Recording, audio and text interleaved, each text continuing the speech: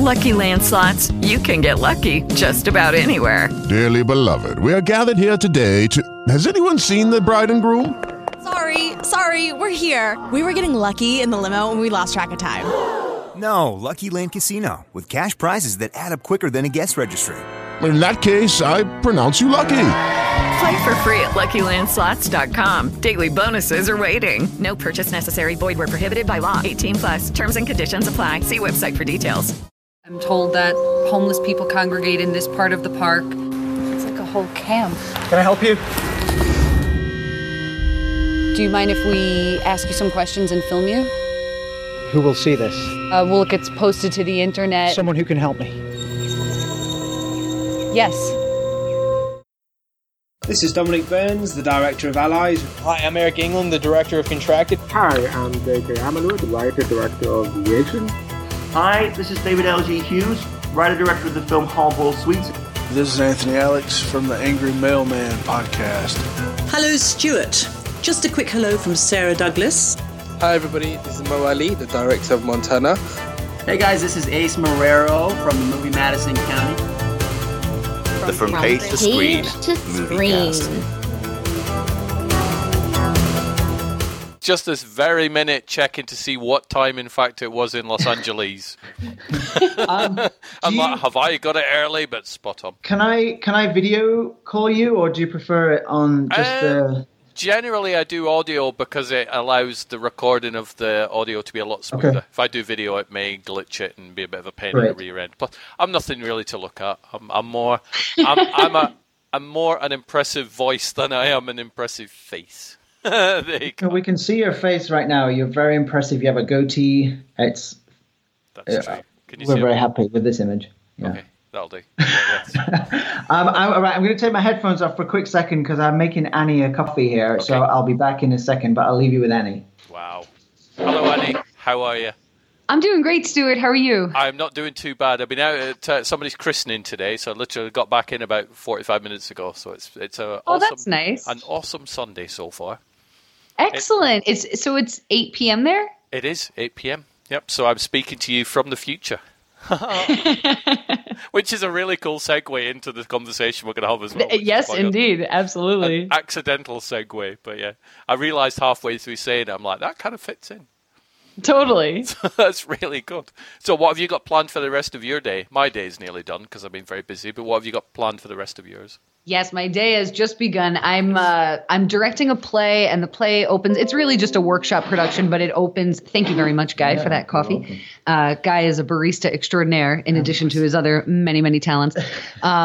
So I've got this play opening on Monday, December 5th, and when I get home, I am going to be doing a ton of work on that play, including a lot of prop shopping and figuring out how to get my couch over to the theater, because we're going to use my couch in the spirit of saving money. And I've got miles to go before I sleep. This is something that nobody else will understand unless they've seen Alistair 1918. But couldn't you sort of construct a landing site so the couch just appears there? I wish. Absolutely. If I could send that couch through a wormhole into the theater, that would definitely save me a little bit of stress. Nice. Good. Well, I started my morning off. This is going to be like the weirdest way I've ever watched a film, but I will hopefully explain. Hopefully, it will get taken the correct complimentary way it is meant. Because I started a regular day job 3 weeks ago. All the film stuff I do, I have to shunt into Sundays and Mondays now. So that's been a little bit of an adjustment, but a fun one. Absolutely. But it's nice to get a wage, a salary though, for doing because I don't get it for the movie stuff, as generally most film people don't. It's not like a regular income. So to be able to do that is kind of cool. So I'm okay doing it. But I've shunted everything, all the podcasts I tend to do on a Sunday now, and all the website stuff I do on a Monday. So I got up this morning, I'm like, right, tonight I am speaking with Annie and Guy, so I'm going to watch Alistair 1918. I ran out a little bit of time this morning, so I got about half an hour into it, and I stopped at the perfect moment. I thought, right, I'm going to watch the rest of it when I get in tonight, before I speak to you guys. But the part that I stopped at was the most perfect little break for me, that I decided when I got in tonight, I thought, do you know what? I don't want to talk to these two having watched the entire film. Okay. Which will make sense when I start talking about the film itself. But what I generally don't do, I don't give out spoilers. the conversation that we're all going to have is enough to make people go, I want to watch Alistair 1918. Where can I find it? I need to watch this film. Which is generally the way I do. I'm not into one of these sort of podcasts where they go, and the end scene is amazing because, it turns out he sees dead people and all that sort of stuff. I'm not. Even when I do reviews, I generally give a very basic plot summary and then that's it. Because I like people to go watch films for themselves rather than, absolutely. I don't have to watch it now because I've just heard everything that happened in it and I've just read everything so I've just saved myself 2 hours. So I'm up to the point because I went to this christening today, and the character of Alistair has been in my mind all day, and I love that because I love movies that make me think. Great, and I think also from being a fan of your show and listening to you, you do movie reviews, but you're also really focused on the process and the creative process behind the film too. And we can talk about that for hours and hours and hours. Obviously we won't today, but well, this is fun. This is exciting. It's so weird talking to you because I hear you talking on your podcast, and then your mind kind of goes along with it because you did your thing the other day about how you would run a studio. Oh, that's so much fun doing that. Yeah. And you're always kind of talking along in your head. It was like, oh, no, that would never work. You're never going to do press. That was one of your things that you wouldn't do press screenings before. Yep. And so now to actually talk to you, it's a really surreal experience. Yeah, well, I don't know if I mentioned it on the studio one, but I used to live nearer to London at one point, so I was invited to a couple of proper press screenings rather than screener things and whatnot. And on more than one occasion I have seen professional journalists for massive newspapers at these screenings, and they don't even watch the film. They're just sat there on their iPad or just playing on the phone, and then you read the review and the review's kind of like, I saw this film, same old crap, not really that good, performances were dull. And I'm thinking, you didn't even watch the film. And it really annoys me. So that's why, because press screenings, they could kill a movie. If the reviews start, I mean, look, Batman v Superman, I mean, it still made a ton of money, but the reviews were less than complimentary. And I liked that film. I really enjoyed it. But the press screenings hammered it. So that's why I wouldn't hold press screenings, because I love watching movies for free, and that's one of the perks that I do get. So I am able to watch a lot of films that I don't go out and buy. Yeah. But there is still nothing better than going into a shop and putting your money down, and because you choose your films more wisely, I think. Yeah. Oh yeah. Whereas it's like, go on, sorry. Sorry. Okay. Whereas if you get films for nothing all the time, you'll watch anything. And therefore, very few films will impress the hell out of you. It's putting your money down. It's the same with making them too. It's when your own money's on the line, it's a whole different experience to when you're being funded by somebody else. It's a different, you're watching every penny. What yeah, totally. What so for your audience, I mean, I'm obviously a filmmaker and I gravitate towards it. Would you say that it's a filmmaking crowd, or as when we talk, I mean, what are you looking for us to focus on? Anything at all. We will just have a chat about everything. We have a wide, we this episode, we actually do. So no, the show has a very wide range, from people who will watch Netflix, people who will just watch movies, to filmmakers. And you'll see the actual filmmakers there, but no, to filmmakers. From California and Australia and various other countries of the world. So it is quite a wide range. One of the co-hosts that I record with, John Fouts, he is a filmmaker. He's an indie filmmaker. I love his laugh. He's got a great laugh. He has indeed. Do you not find he laughs at everything? He's the best audience in the world for me, because I could go, John, I fell over today, and he'll just laugh, and it makes me feel like I'm funny and entertaining. So he's very jovial. So I quite like that. But yeah, it's a very wide range. Say whatever you want. If you want to switch your swear filter off, it's fine, because it's there is no dictatorship here. Say whatever you want. But no, I started watching Alistair 1918, and I got to the point where he'd just gone back to the landing site for the first time, and then the film crew had gone away, and then for all day I'm like, I hope he's all right. And it's weird because I'm there. I'm out in the real world today, and I'm mixing with friends and family members and stuff, and I'm thinking, I hope he's all right. Where? And that's why I didn't want to, because I've not seen beyond that part. I didn't want to come on and go, wow, that was amazing. So he was from World War I, or he wasn't. Or have you ever seen a film called K-Pax? No, I haven't seen it. Very good. Kevin Spacey plays a guy called K-Pax who just materializes in, I think it's Grand Central Station or Union Station. He just shows up. He gets arrested because he's like, I'm an alien from the planet K-Pax. So they obviously go, you're crazy. We're going to put you in a mental asylum. And and the film basically is him going, but I am an alien. And it leaves you at the end credits where some people could go, yes, I think he is. Or no, I don't think he is. And you make your own mind. And I love films like that. So part of me was scared that I put Alistair 1918 and go, is it going to resolve itself? Because I really love the fact that at the moment I am at the minute, it's like he could be. He might not be. I like that. I thought I want to savor that moment for a few hours today because this guy, it was you played Alistair. He's just been on my mind all day, and I hope he's okay. Oh, okay. So well, we're not I will find out. Don't tell me yet. Spoiler alert. Yeah. No, don't. But you could just not make it. You could never watch the rest of the film and just in your mind, just be like, just make up your own ending. Yeah, but that's mean because you guys have made like a 90-minute film, and I'm going, yeah, well, half an hour's enough for me. I'm out of here. I don't need to watch the other hour you've done. But I'm loving do it watch so far. Watch the rest of it, please, Stuart. Yes, I disagree with that. I think you should watch and see what finds out after savoring the suspense of not knowing if Alistair is okay. Exactly. And I didn't want to rush watching the last hour either because I had limited time for when I got back in. I thought, I've got a bone to pick with you though, is generally what podcasters do and website people do, that pretty much everybody does, is they will come up with a top 10 film list of the year. And I actually keep a list of every film that I watch. So I think I'm on about 260 or something now. And your one will be the newest addition to that one.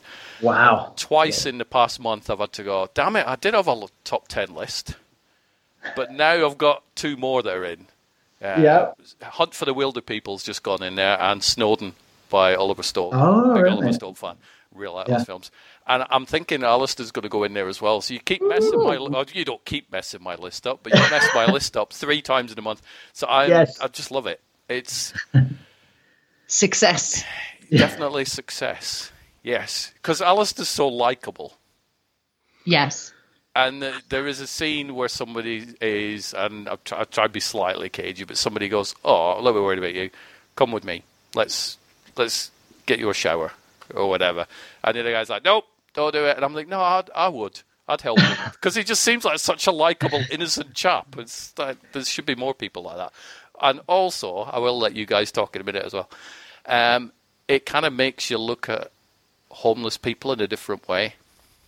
A lot of people have been saying that, yeah, and I think that is a great testament to the strength of the performance and how likable Alistair is and how he draws people in, and it's definitely changed the way that I, look at homeless people when I'm just doing my daily life in Los Angeles. Yeah, and I think that's what I've not encountered any homeless people since this morning, but it makes me think about people differently, and I know that when I'm walking down, certainly in the city of Manchester down here, there'll be quite a lot of them.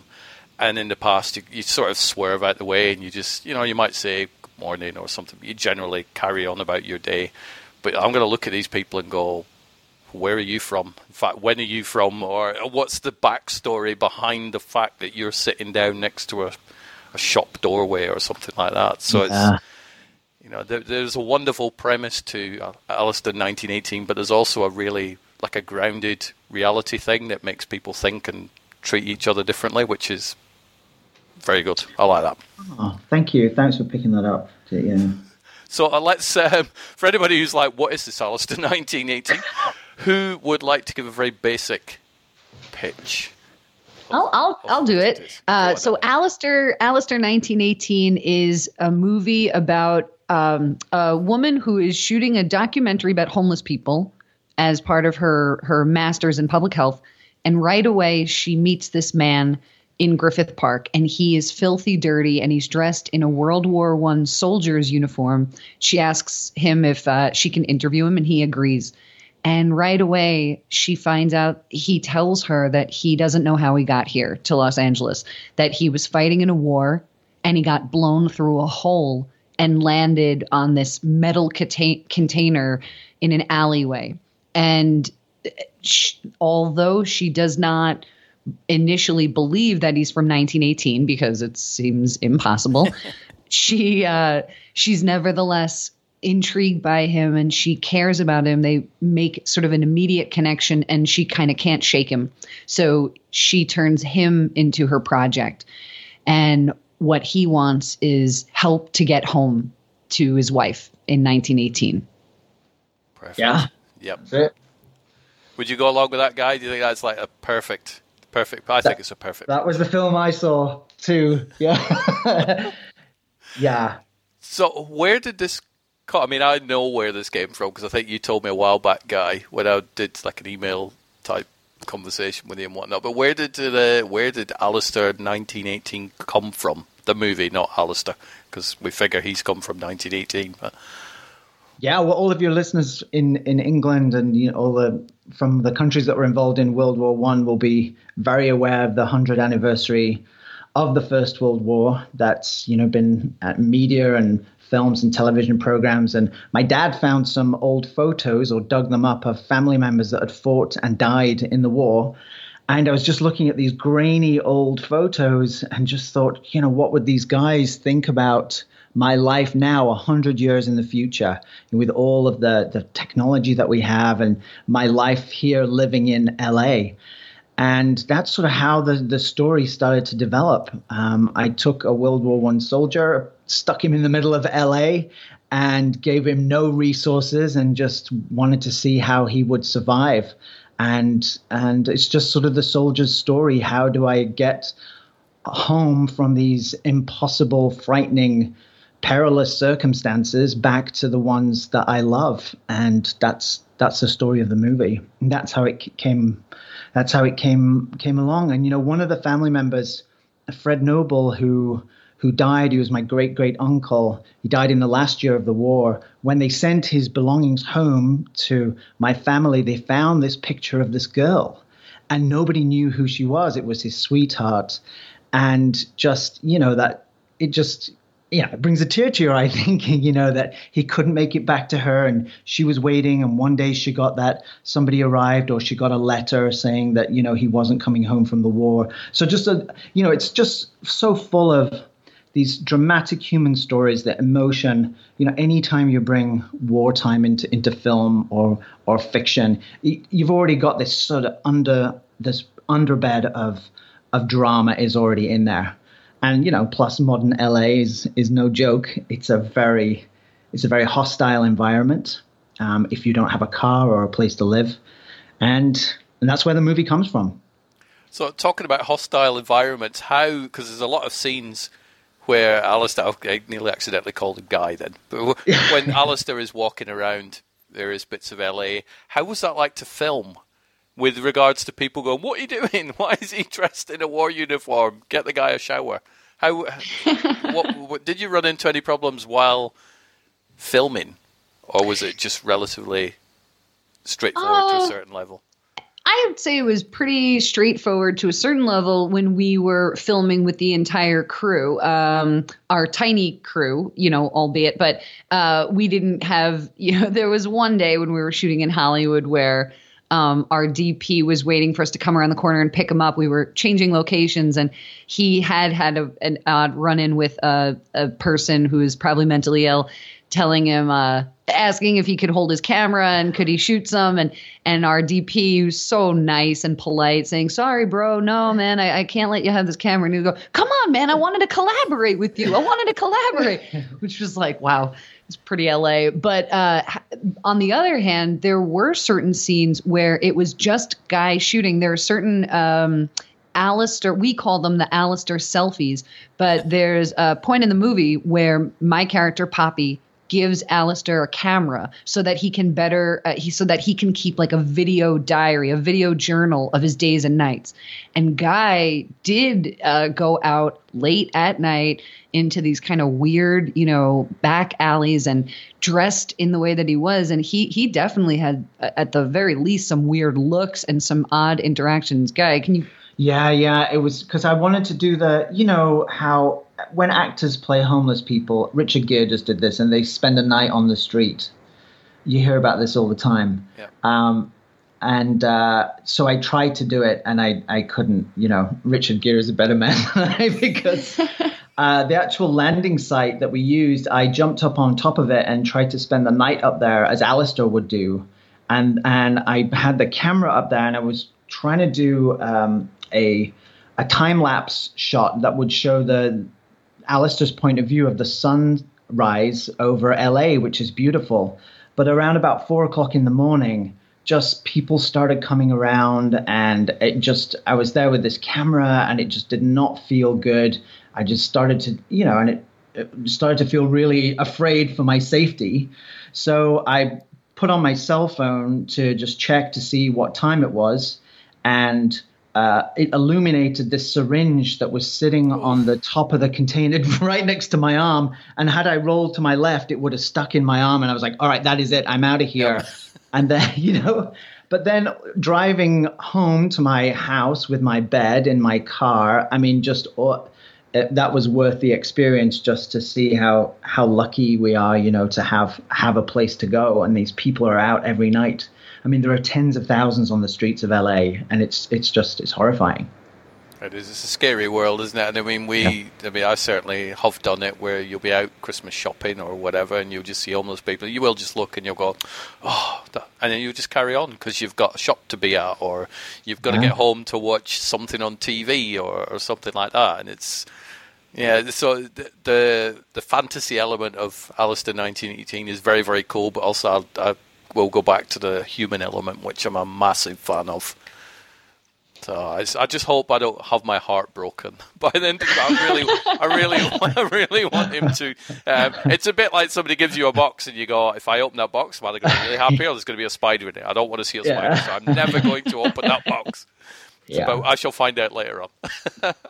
But I also didn't want to give away any accidental spoilers, or I'm usually pretty good at not giving those away on films, but I wanted to be extra careful on this one. So how was the reception? When you guys were at San Diego Comic-Con, were you both there? Oh, yeah. We were there, and the other cast members were there, and some of our, the cast was the crew in this case, but yeah, we had like a whole group of us together, and it was fantastic. It was a really fun weekend. I can't possibly imagine a better place to have had our world premiere than at Comic-Con. Those audiences are so devoted. They're so discerning. It was like an honor to be chosen. The reception was unanimously positive. We had this really terrific, engaging Q&A afterwards. And then after that, we did some interviews, which were terrific. And then Guy took us out to this wonderful dinner, and we just celebrated. It was like a dream. Yeah, it was a great day.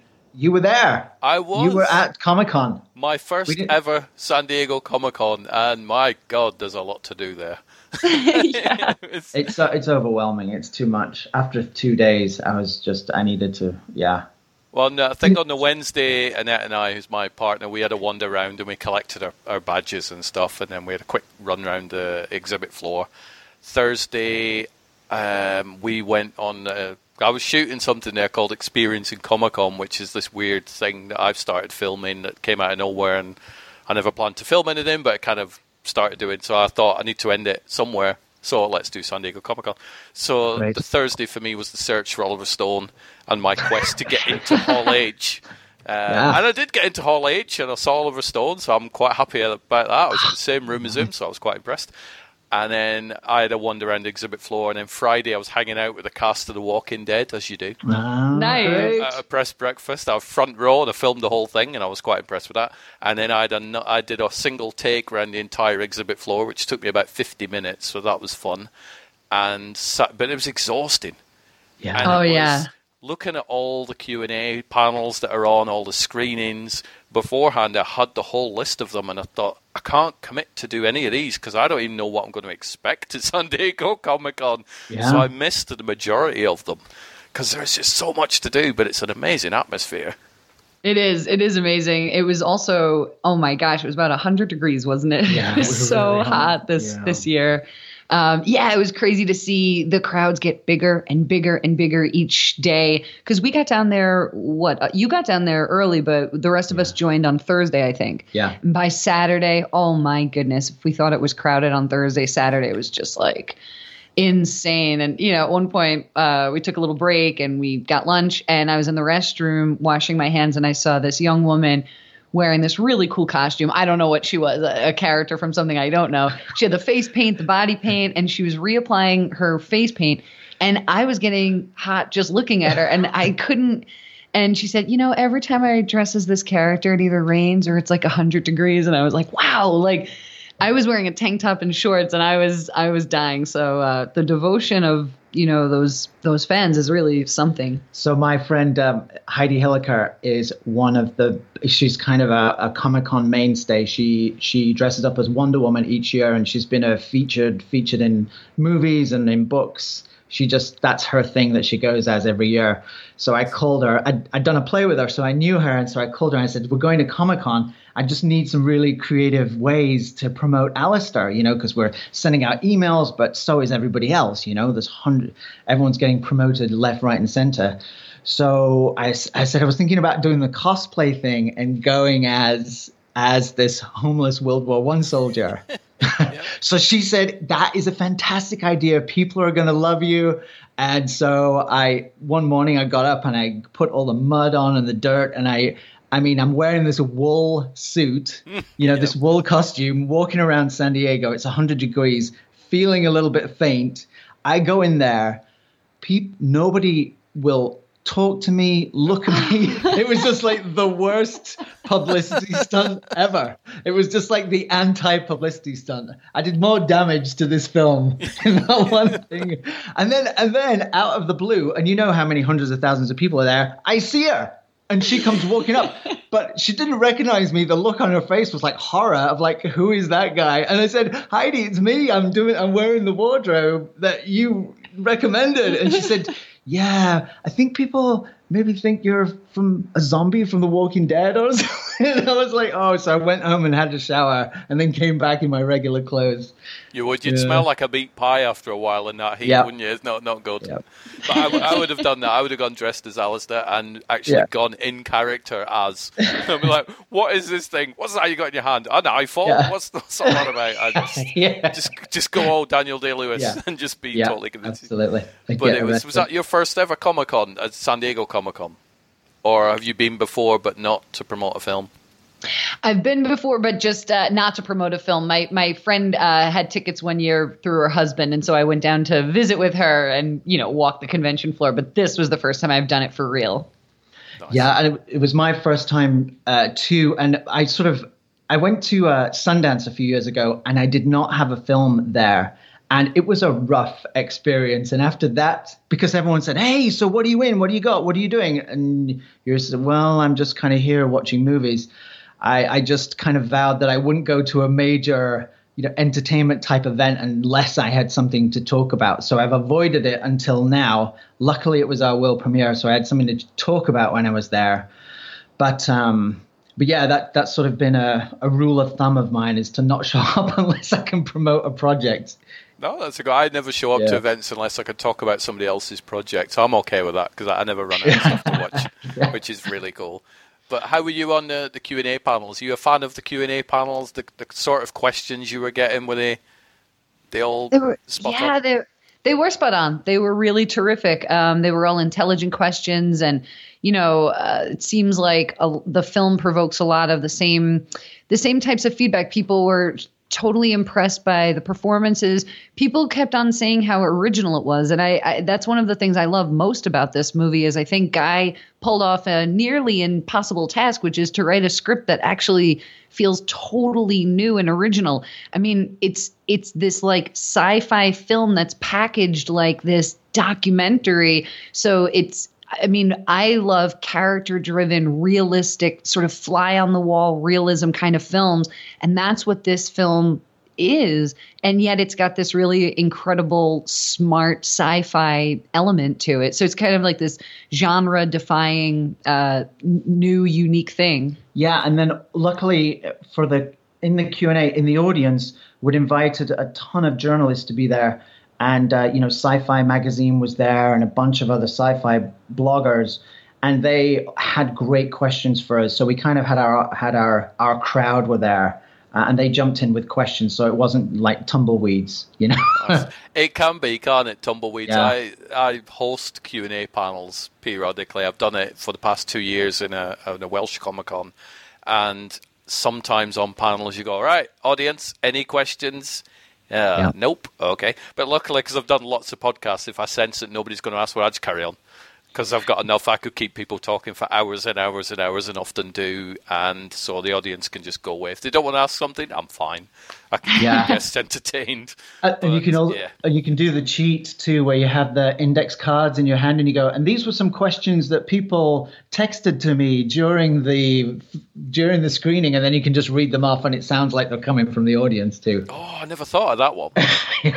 No, I remember the 2 years ago I did the first. I think we hosted about 15 panels now, and about 13 of those were at this one event. So the first year I did 7. I think I did about 6 last year. And for the very first year, it was 7 in a row. So it was from 11 o'clock in the morning till 5 o'clock at night. Bang, all different ones: Doctor Who, Red Dwarf, Star Wars, everything.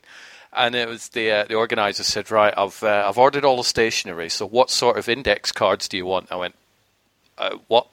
He said, well, how many do you need? And would you want them with the Sci-Fi Wales logo on the back? Or I don't need an index card. He's like, all right, have you got your own? I went, no. I don't use them. I literally just get on stage with a microphone and go, and we're off. Here we go. Yeah. I usually do have a list of the people that are coming on, but beyond that, I just wing it. And so far it's not collapsed and failed me yet. So I'm sure at some point it will.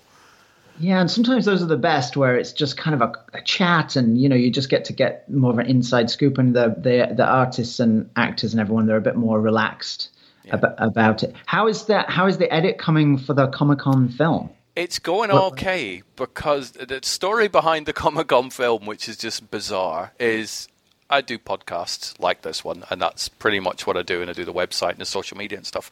But when I was doing the first year of the Wales panel hosting, I thought, well, I really need a record of this, because I want to be able to watch it and show people that weren't there, so I'm going to film it all. And, well, if I'm going to film it all, I suppose I could make it like 90 minutes and just do like a highlight thing, and maybe that could be a film, and I'm going to let's call it Experiencing Comic-Con. That'll be fun. So I did it, and I had me on stage, and I had one camera set up pointing to get a wide angle, and nobody manning it because I was on stage. And I had a friend of mine come down with a second camera, but he disappeared for lunch, and he didn't let me know he was going for lunch. And then he was chasing a girl at the time, so he's like, well, I'm going to go look around the exhibit floor. So at the end of the day, I'm like, right, why is half this footage missing? And he went, oh, sorry, I went for lunch. So I thought, well, I can't turn that into a film. How the hell can I make this into something? So I visited various Comic-Cons and filmed bits and pieces and various interviews. I met Michael Biehn from Aliens and a bunch of other people and got them on camera. And I thought, well, I still need an ending. Well, San Diego Comic-Con, let's blow the savings and just go out there for a week. Totally. Yes. So I went out like and a real shot all the stuff filmmaker. out there. Oh yeah, what the hell? How do I end it? This thing that I've already started, and I can do basic video editing, but I'm kind of teaching myself how to edit the long way around. So I've currently got a 3-hour, 40-minute work print that takes about 14 hours to render on my PC each time I make a tweak. Yeah. So that's where I'm up to at the minute. I'm going to make a super long cut, then cut it down, then put in the voiceover and do my own score, which I've got to learn how to do a score. So I am literally about as independent as you can get, because it's just me. So it's getting there. Sounds like someone I know. One of the things, and I know you haven't seen the whole film yet, but the score, it was also scored by Guy, who has a background as a musician first. And I just, I kind of can't. He's sort of like a one-man band. He's got this skill set that just dwarfs almost anybody I know.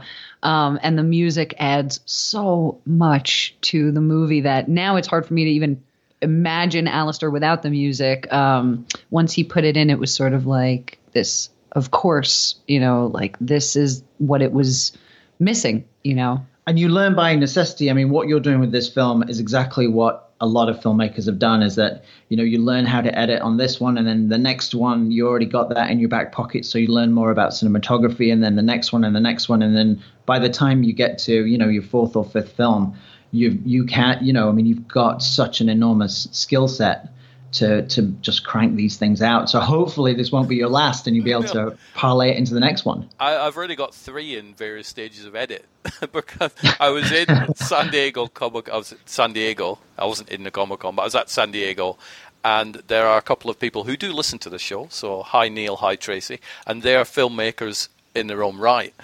And last year I decided, well, once I finish this Comic-Con one and it's done and out there, I want to do.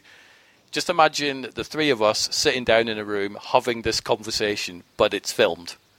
Thought, right, that's what I want to do. I want to do video interviews, but not for 10 minutes or 15 minutes like a lot of them are. I want to do feature-length interviews. Put them online, everybody can watch them. So it's basically a video podcast, but filmed. Nice. So I'd fundraised a little bit for that on Indiegogo, which failed miserably. So I'm so not a fan of crowdfunding anymore, but luckily I have a job, so I can... I could save up and do it the way that that I could do it. I should do it. So I spoke to Neil and Tracy about this, and I said to Tracy, I said, one time I'd like to shoot you on one of the episodes. Well, we're in San Diego, so let's shoot it while we're out here. So I'm like, okay. So I filmed that one when I was out there, not being edited. And then a couple of months back, I went to a film festival in Manchester, which is about an hour down the road from me, and sat down with a guy called Sean and a guy called Craig Conway, who's been in films like Dog Soldiers, The Descent, various movies. And yeah, I love him. Yeah. And I sat down with him for about an hour and a quarter, and I filmed the second one. So I've got 3 things, and none of them have been finalised yet. So so at least I've got 3 that'll make it sometime. So don't know what the 4th one's going to be yet, but I'm sure something will come up. Wow, that you got your work cut out for you there. It's sitting in a dark room. Yeah. Considering I don't know how to actually put a film together, I'm doing quite well for filming them. So well, you know what? No one really does. I mean, we all kind of think we do, and we jump off a cliff, and we hope when the parachute opens on the way down, and we make it safely. I mean, who knows what's going to happen? It's the same with with putting on a play. I mean, anything could happen at any time to your cast, or I mean, it's all it's a crapshoot, And I figure if it doesn't work, if none of my projects work, it doesn't really matter because it's pretty much my own money that's gone down the plug hole anyway. So I'm not going to have anybody kicking my door down going, "Oi, where's my budget?" yeah. So that's one thing. So let's talk Alistair 1918. It's been seen at San Diego Comic-Con. What's the journey of it so far? Where is it going next? How is it going to end up? How's everybody going to see it? Comic-Con was such a huge experience for us, and after that world premiere, we just wanted to share it with the world. So we put the first 20 minutes of the film is out on YouTube for free. It's also on our Vimeo page, and we put the movie out for rental or download. So you can go to alistair1918.com and watch the whole thing there, just as you would, watch any other movie. So it's out. We just wanted to get it out to people. Once we'd premiered it, we didn't want to do the long film festival route. We just wanted to connect with people that love this type of film and entertain them. That's what we wanted to do. Now, how have the YouTube generation been towards it? Because YouTube comments can be pretty damn vicious on pretty much anything. I've seen a lot of them. Have they been kind? Hopefully they have. That's funny.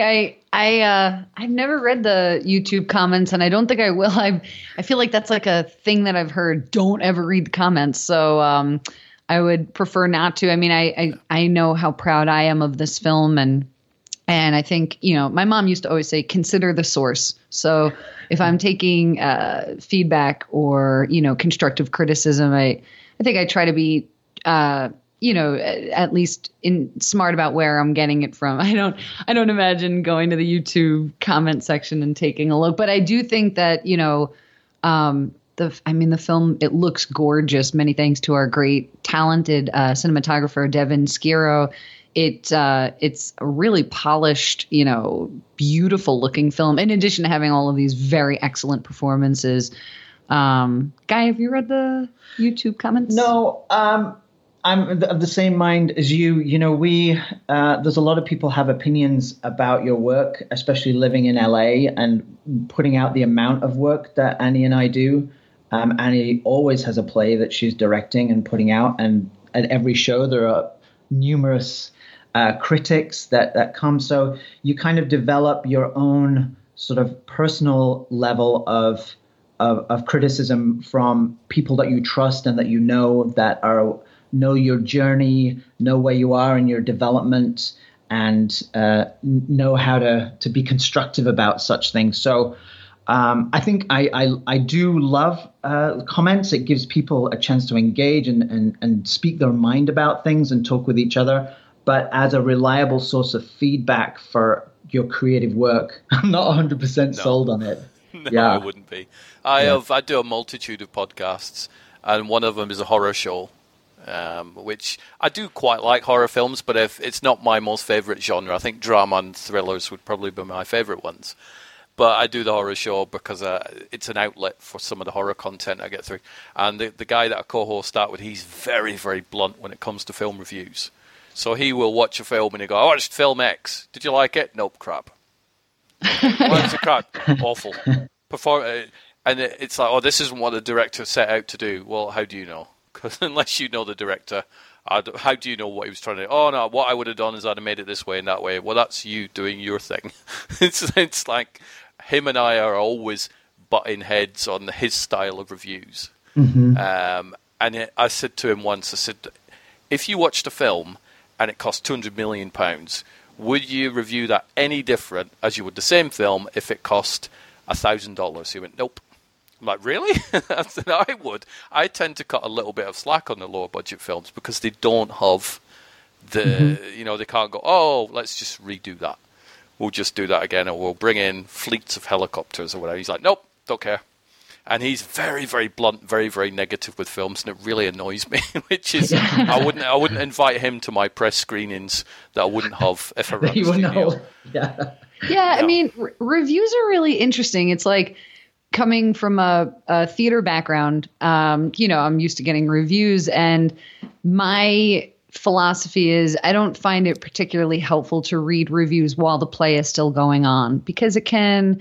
And actors, I know a lot of actors that don't read reviews at all, but particularly while it's still going on, because it can make them self-conscious about their performance, can make them get into their heads. And I think that while a show is still performing, there's something a little bit, I don't know, risky about like opening the door for, something that could taint your experience of watching it until it's over. I do think that, there's maybe something to be gleaned of reading reviews, but again, only if they're people whose opinions you sort of respect. Otherwise it can just be a little bit of I think it's so important for artists to foster their voice and their vision. And I think that if you are one of those people that's trying to read every single scrap of, press that's been written about a certain project, it can start to dilute your own creative vision. Definitely. But carry on. If you write as a comment, Stuart, we would read it and we would reply to it. Well, that's because you know that I have not necessarily on your team, but it's a case of I realize how hard filmmakers work. I realize that there is a cost thing to it as well, and I get really annoyed with these people that go, I've just watched this film so the guy spent 12 years making this film, and he put every penny of his thing in. He said it's his life. Did you like it? No. Really? It's like, for God's But also, sake. you have an encyclopedic knowledge of films by this point. You were telling us, 260 films you've seen already this year? Yeah. I mean, oh my gosh. That's you consider the source, like Annie said. That's yeah, quite and, when we were at Comic-Con, I got to say, it was kind of flattering to hear Jeff, who interviewed us for Sci-Fi Magazine. He had watched the film a few times and was pointing out all of, his like favorite things about it and giving us all of these wonderful compliments. And I have to say, I mean, it's easy to get, kind of addicted to that kind of stuff and to hear the praise. And so, when people are saying nice things about your work, it is really nice and flattering to hear. But if you, kind of open yourself up to all the nice things, then you have to know that you might hear something that you don't want to hear that might stay in your head. But the interviews were really fun because people, just the fact that they had watched it so closely and paid such close attention and were bringing up these things that I thought only Guy or I would, appreciate because they were so very specific. And then they're pointing them out. I was like, oh my God, we have fans watching this movie multiple times. So. But you will end up with a lot more fans once a lot more people watch the film. You'll definitely end up with it. Because if I've got to choose my favourite thing, it's actually the character of Alistair. Because he's, from what I've seen so far, he's such a likeable guy. He is. And that, if you've got a main character who you're not really that bothered with, and with a lot of horror films, it tends to fall in with that, where you go, I don't care if they die. None of them are nice. I'm not bothered. So if Alistair wasn't that likable, you wouldn't really care. You're like, I'm not bothered whether he gets back to his wife or not, really. But it's total opposite. You're like, I really want to know whether he gets back to his wife or not, and I hope he's okay, and where's he sleeping, and has he melted in that World War I uniform yet? Yes, exactly. In the blazing sun of Los Angeles. No, you make a great point, especially for a movie like this. I mean, if the audience can't get on board with that main character, and in this case, I mean, there's like sort of an extra obstacle to getting them on board, meaning that his story or who he says he is not believable. It's not plausible. So in order to the fact that Alistair is so engaging and intelligent and likable and sort of erudite and kind of has this kind of elegant, like poised way about him, and he's so intriguing, that does a lot for just the audience's experience of this movie. They want to believe him. They want to get on board. And in that way, the audience is going on the same journey that Poppy is. They're as sort of hooked on him as she is. So it's a great testament to the way that Guy wrote the character, and then the way that he embodied him in playing him, that everyone roots for this guy, even if they don't believe, even if they think he's mentally ill or whatever they think he is, saying he's from 1918, they want him to have a happy ending. And one of the luxuries we had with it was that, I mean, you can't just throw in that uniform and just go for it and it immediately be likable, him be likable. Annie took me through a lot of exercises. We do a lot of theater type preparation with the character, many hours of doing backstory for the character. So that's one of the things, that the luxuries of independent film and having more time and not having rushing to set, and which you do get sometimes with much larger budget films that we've been discussing, is that we had time to rehearse. And having a director, ended up with that result where we now see this fully formed character who we're really rooting for. Yeah, Guy and I, it's kind of like a match made in heaven insofar as I love working with actors, and I love all of that backstory stuff and doing physical exercises, visualization exercises, because I believe that those add textures and levels of nuance to a performance. They round it out, and they're also they're really fun, and they always yield discoveries that you never would have made if you just went at the work in a sort of intellectual way. And then so I love that stuff. Then you've got Guy, who's an actor who's only looking to bring 100% his A game. I mean, he's so committed to every single aspect of it. He does a lot of that backstory stuff. He does more preparation than most actors I've ever worked with. So then there's this just like huge amount of raw material that I get to shape and tweak and draw out and kind of put a little bit more shape to. And I think it's really telling when you watch this film that performance, it just jumps through the screen and grabs the viewer. And that's from all of those, hours of work. It's not just the talent, it's also the work ethic and all those hours of, sort of dedication that he had to getting it right. And when you watch it, just as an example for your listeners, if they do watch the film, so we're talking about specifically an example of that would be in the kitchen scene where Poppy is going through Alistair's jacket to find some clues about him, and she finds stacks of love letters that he's written to his wife.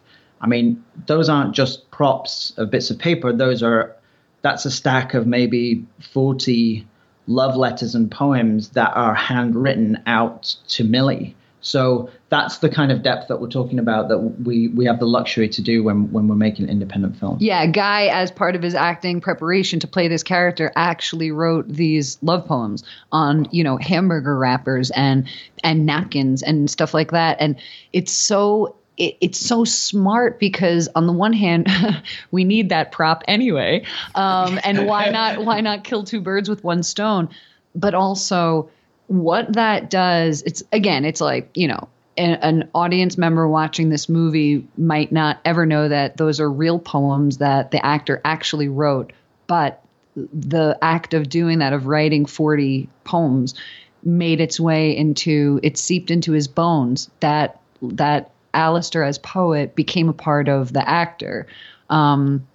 It's just like amazing when you just commit 100% to fully inhabiting a character, then the textures and the depths that can come out of it.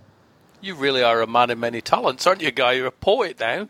That's cool. He is. Wow. He's a renaissance man. He is a man of so many talents. Spin-off book. I think there needs to be a poems by Alistair book. Oh no! Which yes, you can then merch, read. Totally. You can go read that could have been Alistair's way. Yeah, Alistair starts a cottage industry of. No, I could do like a video sitting by the fireplace with like a smoking jacket on and a pipe. I like it. And just read poems. Alistair became the poet laureate. Pretty rad. Many things are said in jest. But I can actually envision that, and that would work. That would work. Yeah, just have the poster of Alistair 1980 I like background. it. People have got cool poet. What's that film? I might watch that. Where can I find that? Can make little Halloween costumes for little kids. Alistair 1918 costumes. You could do. Complete with a GoPro camera. Oh hell yeah! Watching the film, Alistair is a soldier, so he could snap my neck like a twig, but he feels very childlike, very innocent.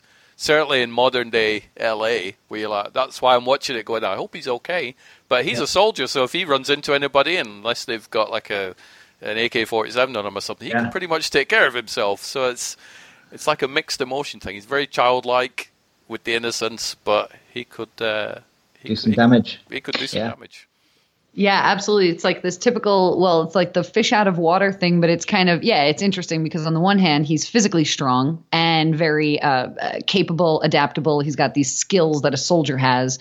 And in that way, he's like better suited to, survival than a lot of modern people. On the other hand, he's in a modern city. He has no money, no ID, nobody to believe him, no support. He's just relying on his instincts and, literally keeping it, taking care of his basic needs, food, water, shelter from day to day, which, and shade. And that's kind of like a full-time job, but he's got this much larger urgent need to get back. And apparently very good at catching squirrels, though, apparently. Not so good at putting on a seatbelt, but very good at catching squirrels. Yeah.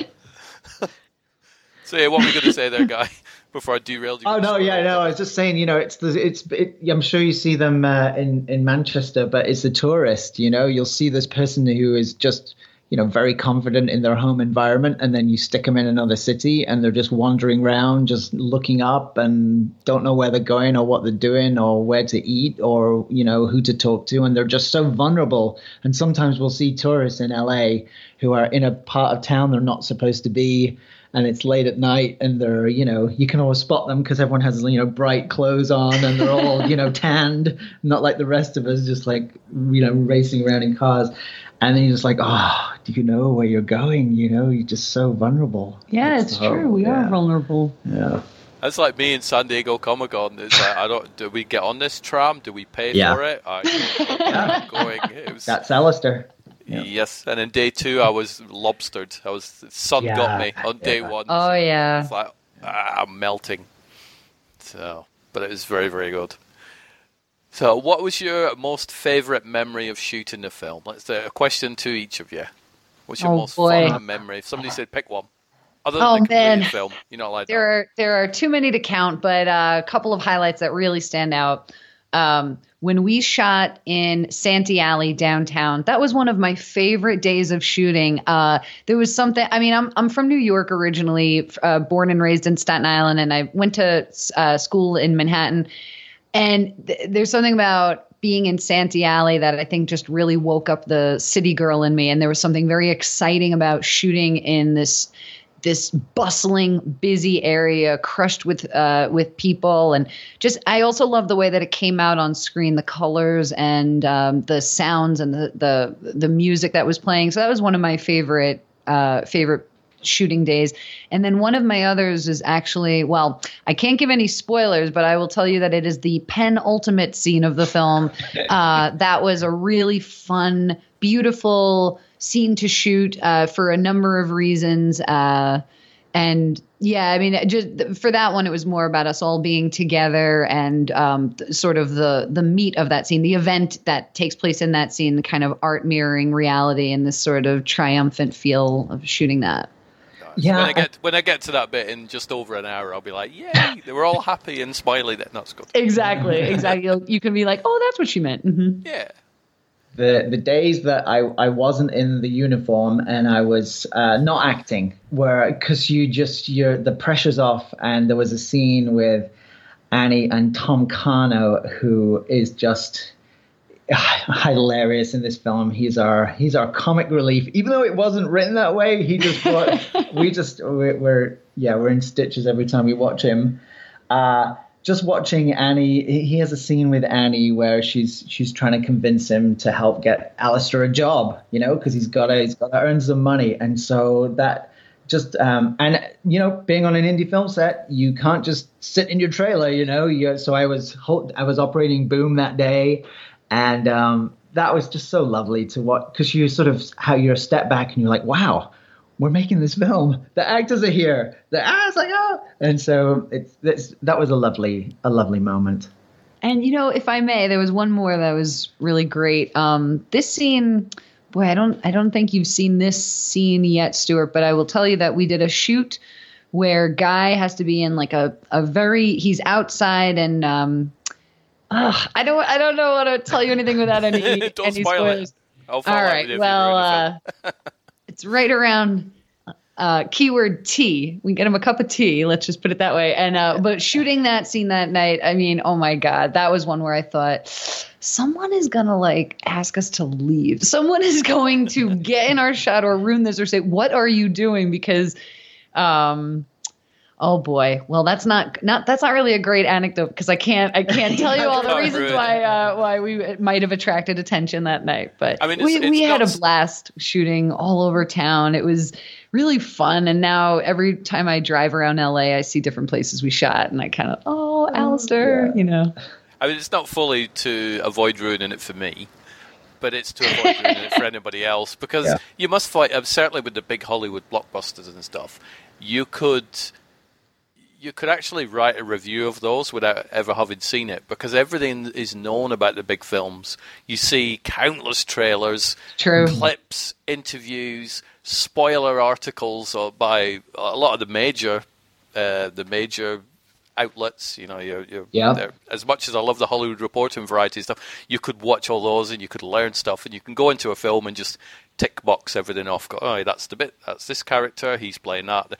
And what I love about independent and smaller films is you don't know, because Alistair 1918 is, as much as it should, it isn't on the front of Variety, so we don't know a lot about it. So you put a film on and you go, right, just entertain me.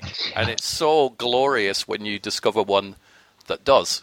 Yes, it's absolutely. great, and you want everybody else to feel that as well. So that's why I don't tend to go into spoilery bits and stuff, because people should. I agree. Whenever I go see a play, I like to know nothing about it.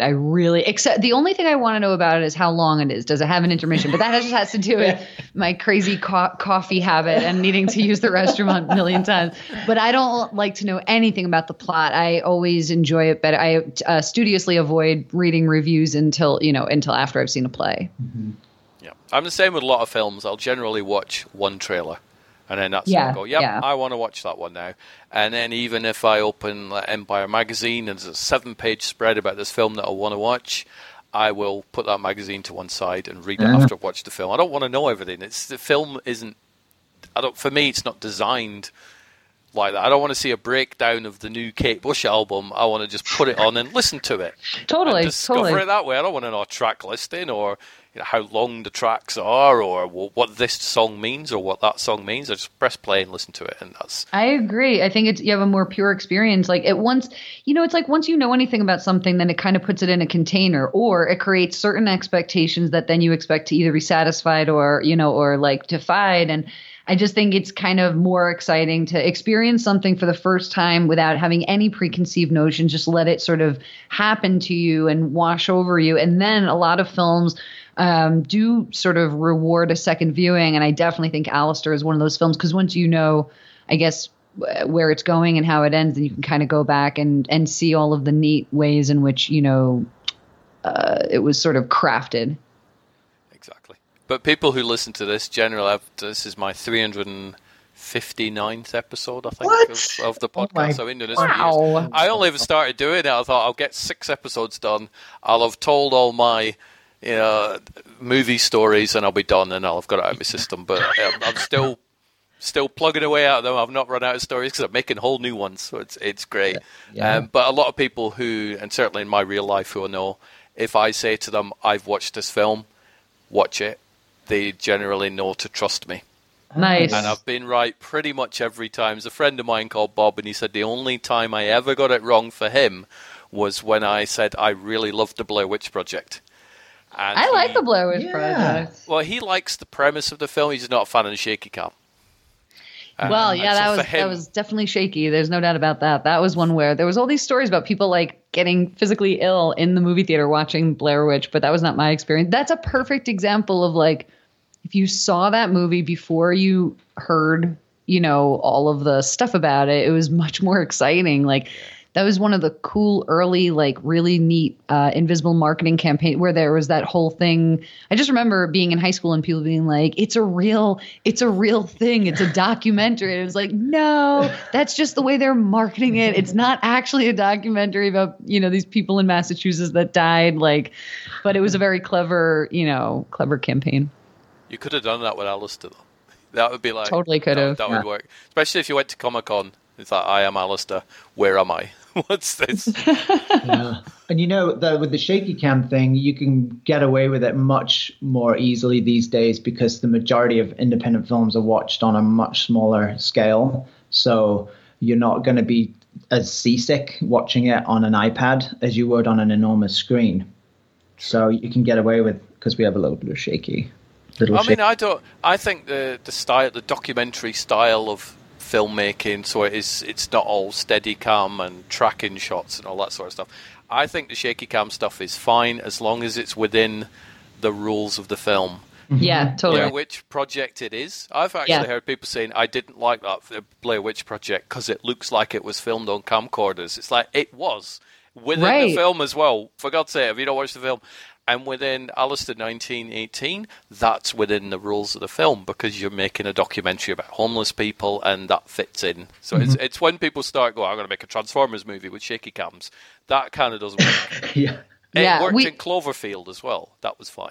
So. Exactly. Right. Yeah. Certain projects sort of want that shaky cam thing. And, it's funny. We were really careful, Guy and me, about adhering to those rules that we set up. Like every now and then, as a, I directed it, and every now and then I would kind of want a nice clean 2-shot and say, can't we just have a shot where it's the two of them. And then it's like, yeah, but Annie, then who's holding the camera? And I was like, but do you think the audience will really notice this one time? And I have to say, I'm so pleased that Guy kind of kept me honest. And we really stuck to those rules of that we created, you know, who is holding this camera? Because there's Alistair shot on a number of different cameras, which the viewers will see when they check out the movie.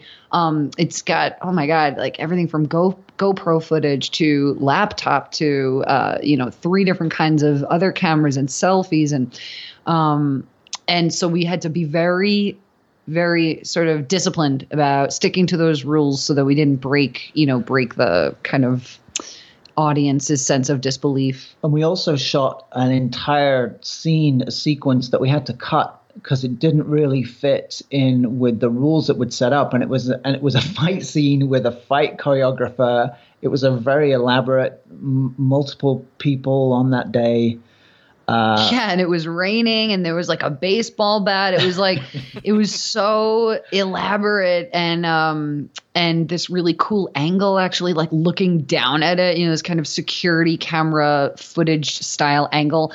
But at the end of the day, even though that scene came out looking amazing, I just knew that it didn't make sense in terms of where that footage would have come from. Like, again, sort of sticking to being really rigorous about sticking to the rules of this movie and whose point of view this is, that if we included that scene, it would have kind of opened up Pandora's box in terms of like, wait, who cut the footage that we are seeing now? If the conceit is that this is this documentary, it didn't really make sense where you would have gotten that footage. So, you know, in the end, I opted to cut it from the film. And, we were really respectful of the people that had given their time and their talents working on it and let them know, you know, that we had to cut it for the integrity of the film. And everyone was cool about it. And it's in the behind. Yeah, I'm cutting it because you were terrible. No, it's not. Yeah, no, it's not. And it's also not like, hey, come and see it. And you know, some actors, they go see their screenings of their films and then they learn their cut. I mean, I would never do that to anybody. I went to see a film once and the lead had been overdubbed with someone else's voice. Oh my God. Yeah, the entire film. No. And they didn't tell them, and they found out at the screening. That's terrible. Yeah. That's bad. It wasn't Star Wars and Dave Prowse, was it? Because we know he's not happy about that. Yeah, no, yeah, actors. I mean, God, you want it's rough. But no, I've had feedback from some actors who will, because I speak to a lot of people, filmmaking and stuff, and some of the feedback, I've seen the film and it's terrible. You're like, what? They went, yep, it's not the film I thought I shot. Or what's one of the classic ones? And I think I've forgotten it now, so that kind of makes no sense. But I will get, the title changes and stuff. So I will hear people whinging about their own films sometimes. But I always urge them, don't do it publicly. If you're going to whinge in private, it's fine. Doesn't go anywhere, not a problem, but don't do it publicly. And usually listen. So that would be quite scary. So what was the most difficult thing? We've done the nice, fun, happy times. Was there anything within the film that was the toughest thing? Is it my turn to go first? Yeah, you go first, Guy. So, I was responsible for the early part, a lot of the creative part of the, putting the cast and crew together. And then after Annie came on, it's a constant process of letting go of your idea of what it's going to be.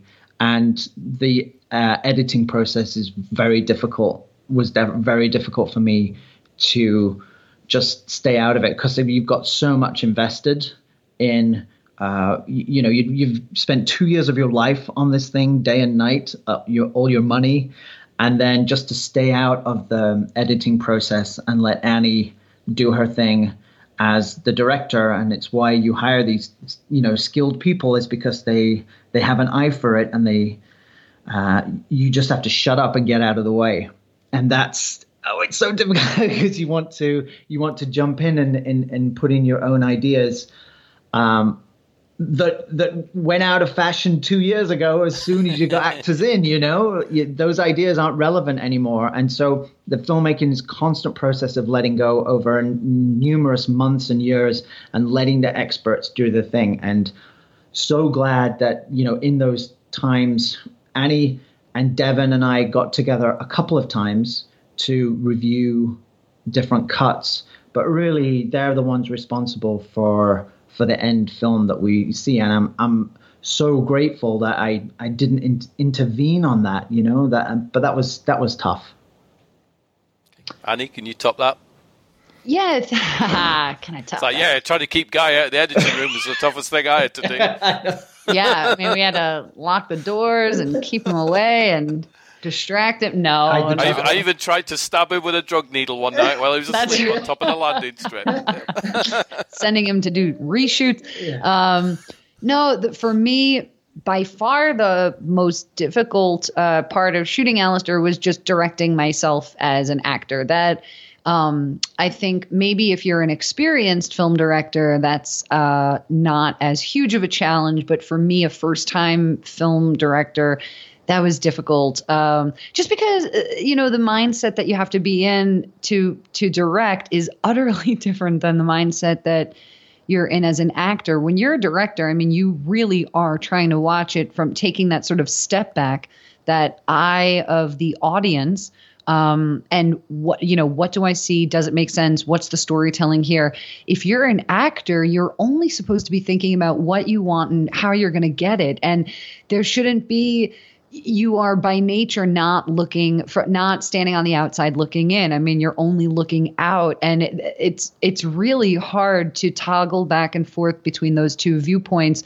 And I really loved those few days that we had where I wasn't acting at all and I was just directing the actors. Those for me were really liberating, and I could just firmly put on that directing hat.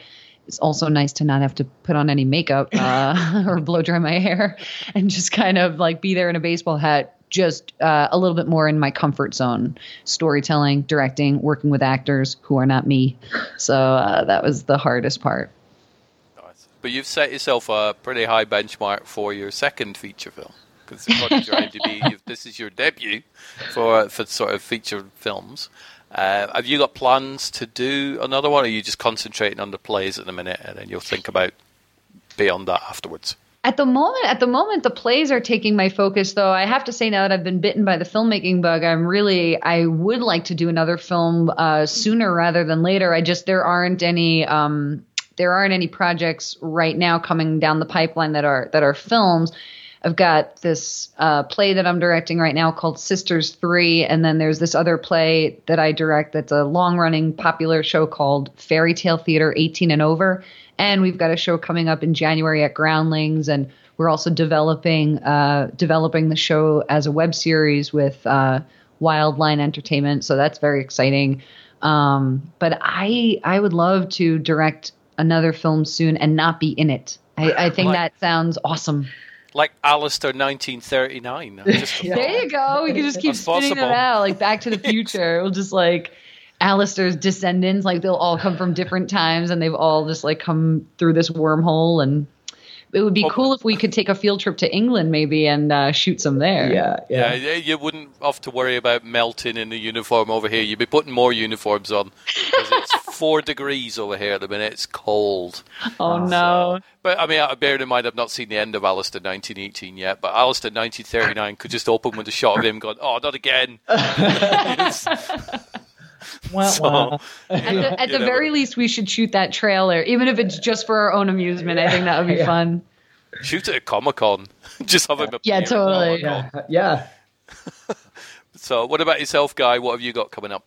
I'm actually editing the behind the scenes for Alistair right now, so I'm going to be putting out those over December, January 2017. So that's exciting, just reliving all of the times we've had over the past few years making. But as far as new projects, being out in LA with the Needles has just thrown me towards green screen filmmaking. I'm a bit of a techie. Yeah, I'm a bit of a techie at heart, and just creating a complete fantasy world on green screen with characters and building it all inside the computer is that's very appealing to me. So I think starting next year, but in making of Alistair, since Alistair, daily vlogging has happened.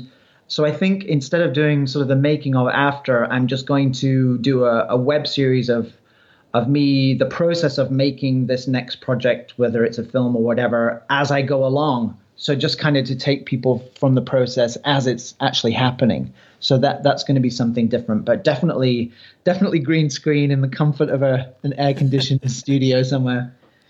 I mean, I'm all about suffering for your art, but sort of rolling over onto a syringe is not really what that phrase is meant for, is it? It's also funny. It's like most of the artists that I know, whatever they've just finished, the thing that they want to do next is totally different. It's like stretching there. I love that about artists. I love that. I mean, you go from go from embodying this really realistic thing and this gritty, and then want to do something completely different. I think that artists just always want to like push themselves and stretch themselves and, what's the next thing? What's the next thing? Like Hugh Jackman, he's kind of a great example of that. Whatever he does, he does like a big, huge blockbuster movie and then he does a Broadway show or, takes on like a totally other kind of smaller indie role. But well, Clooney used to be like that, didn't he? It was like 1 minute it's Oceans, whatever. Next minute, good night and good luck. Which is this little black and white film for $25 type thing. And then he's off to something big again. As well. Yeah. Yes, exactly. So, but it's been an absolute pleasure chatting to the pair of you. Do keep me updated on the journey of Alistair 1918, but also these making of sound really cool as well. So keep me updated on that. So great. Well, it's funny because when going back to Comic-Con again, sorry to bore your listeners here, but my plan for promoting the film at Comic-Con was, okay, well, I'm going to get hold of the press list and then I'm going to email everyone on the press list and invite them to the show, to the screening. And so I got the press list and it was 2,700 different people. And I was like, how am I going to? So I went down this entire list and earmarked everyone. And I found your podcast and I was like, oh, this sounds interesting. And then I emailed you and you were actually I think you were the first person to email back. And then you actually did a blog post for us, which we then put out. So thank you for your support of the film. I mean, when those people, the press for Comic-Con just got bombarded with emails and it was so cool. Tell me about it. Yeah, it's so cool to get a response back. It was like, wow, someone is promoting the film. And since then I've become a fan of your podcast. And so thank you so much for having us on. We really appreciate it. Yeah, Stuart, we greatly appreciate it. I mean, at this point, like Guy outlined earlier, our big goal right now with this film is just to share it with as many people we can. And, being on shows like this it's huge because you've got this whole reach, of followers and people that we don't know at all. And if we could get some people to watch the film based on this interview, then we're just like super grateful for getting to do these fun interviews that, also help us get more eyeballs all over the world on this project that we love so much and that we think is really worthy of viewing. No, I'm super proud that you two have come onto it because I always use this phrase. It's like I get the easy bit. I get to sit down for an hour and a half and watch film and then talk about it and it's great and I enjoy it. But you put years into putting a film together. So you get the hard part. I get the easy and the fun bit. I watch it and go, yay, that's great. Hey, everybody, watch that film because it's awesome. But I don't tend to rank the 10 films because it's like, how do you compare a comedy against a drama and a thriller against a science fiction film? But yours is in my top 10. So I've now got to look at my list later on. I've got to kick one out. I don't know which one's going to get kicked out yet, but something will get kicked out to make way for Alistair 1918. So thank you for making it. Thank you for letting me watch it. And now everybody else can watch it. So just remind everybody again where they can follow you on Twitter, because social media is massive, and also where they can actually check your film out. Alistair 1918. So it's spelled out ALISTAIR1918.com. You can watch the movie. And at Alistair 1918 on Twitter. Tons of behind-the-scenes stuff we'll be posting over the next couple of months. Thank you for giving it a look. And what's your Twitter? At Guy Birtwistle? Yeah. And Guy's name is spelled, Birtwistle is spelled BIRTWHISTLE. And I'm on Twitter at Annie McVey. McVey is MCVEY. And yeah, the movie is available at Alistair1918.com, and the first 20 minutes are up there to for free, just to try to hook people into hopefully renting it and seeing what happens. It took me 3 minutes, I think, to be hooked. So I don't even think... I know people can go and watch the first 20 minutes for free, but you don't need to.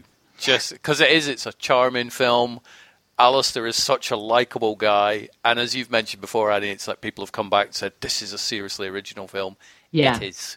I can't think of the last time I saw a film that I felt was so original since I saw Donnie Darko. Wow. Back in 2001. And there's no big rabbits and stuff in Alistair 19. Just squirrels. Squirrels. There's squirrels. No rabbits, just a bunch of squirrels. Hopefully no squirrels were harmed during the making of the film. No, surely no. I mean, that's a catering budget and a half, that one. So, but it is, I remember watching Donnie Darko going, I've never seen a film this original for quite a while, and Alistair 1918 is kind of the same sort of feeling. You go, yes. So anybody who whinges that all films are the same, no. I always think if anybody says that all movies are kind of the same, or they're all remakes, or this, that, and the other, they don't watch enough films, and they don't watch the right films. Is probably more accurate. So never mind this free 20 minutes lark. Go to Alistair1918 and check it out and watch the whole movie. Thank you so much, Stuart. And you too. Yes, enjoy your evening. I will. Enjoy your afternoon.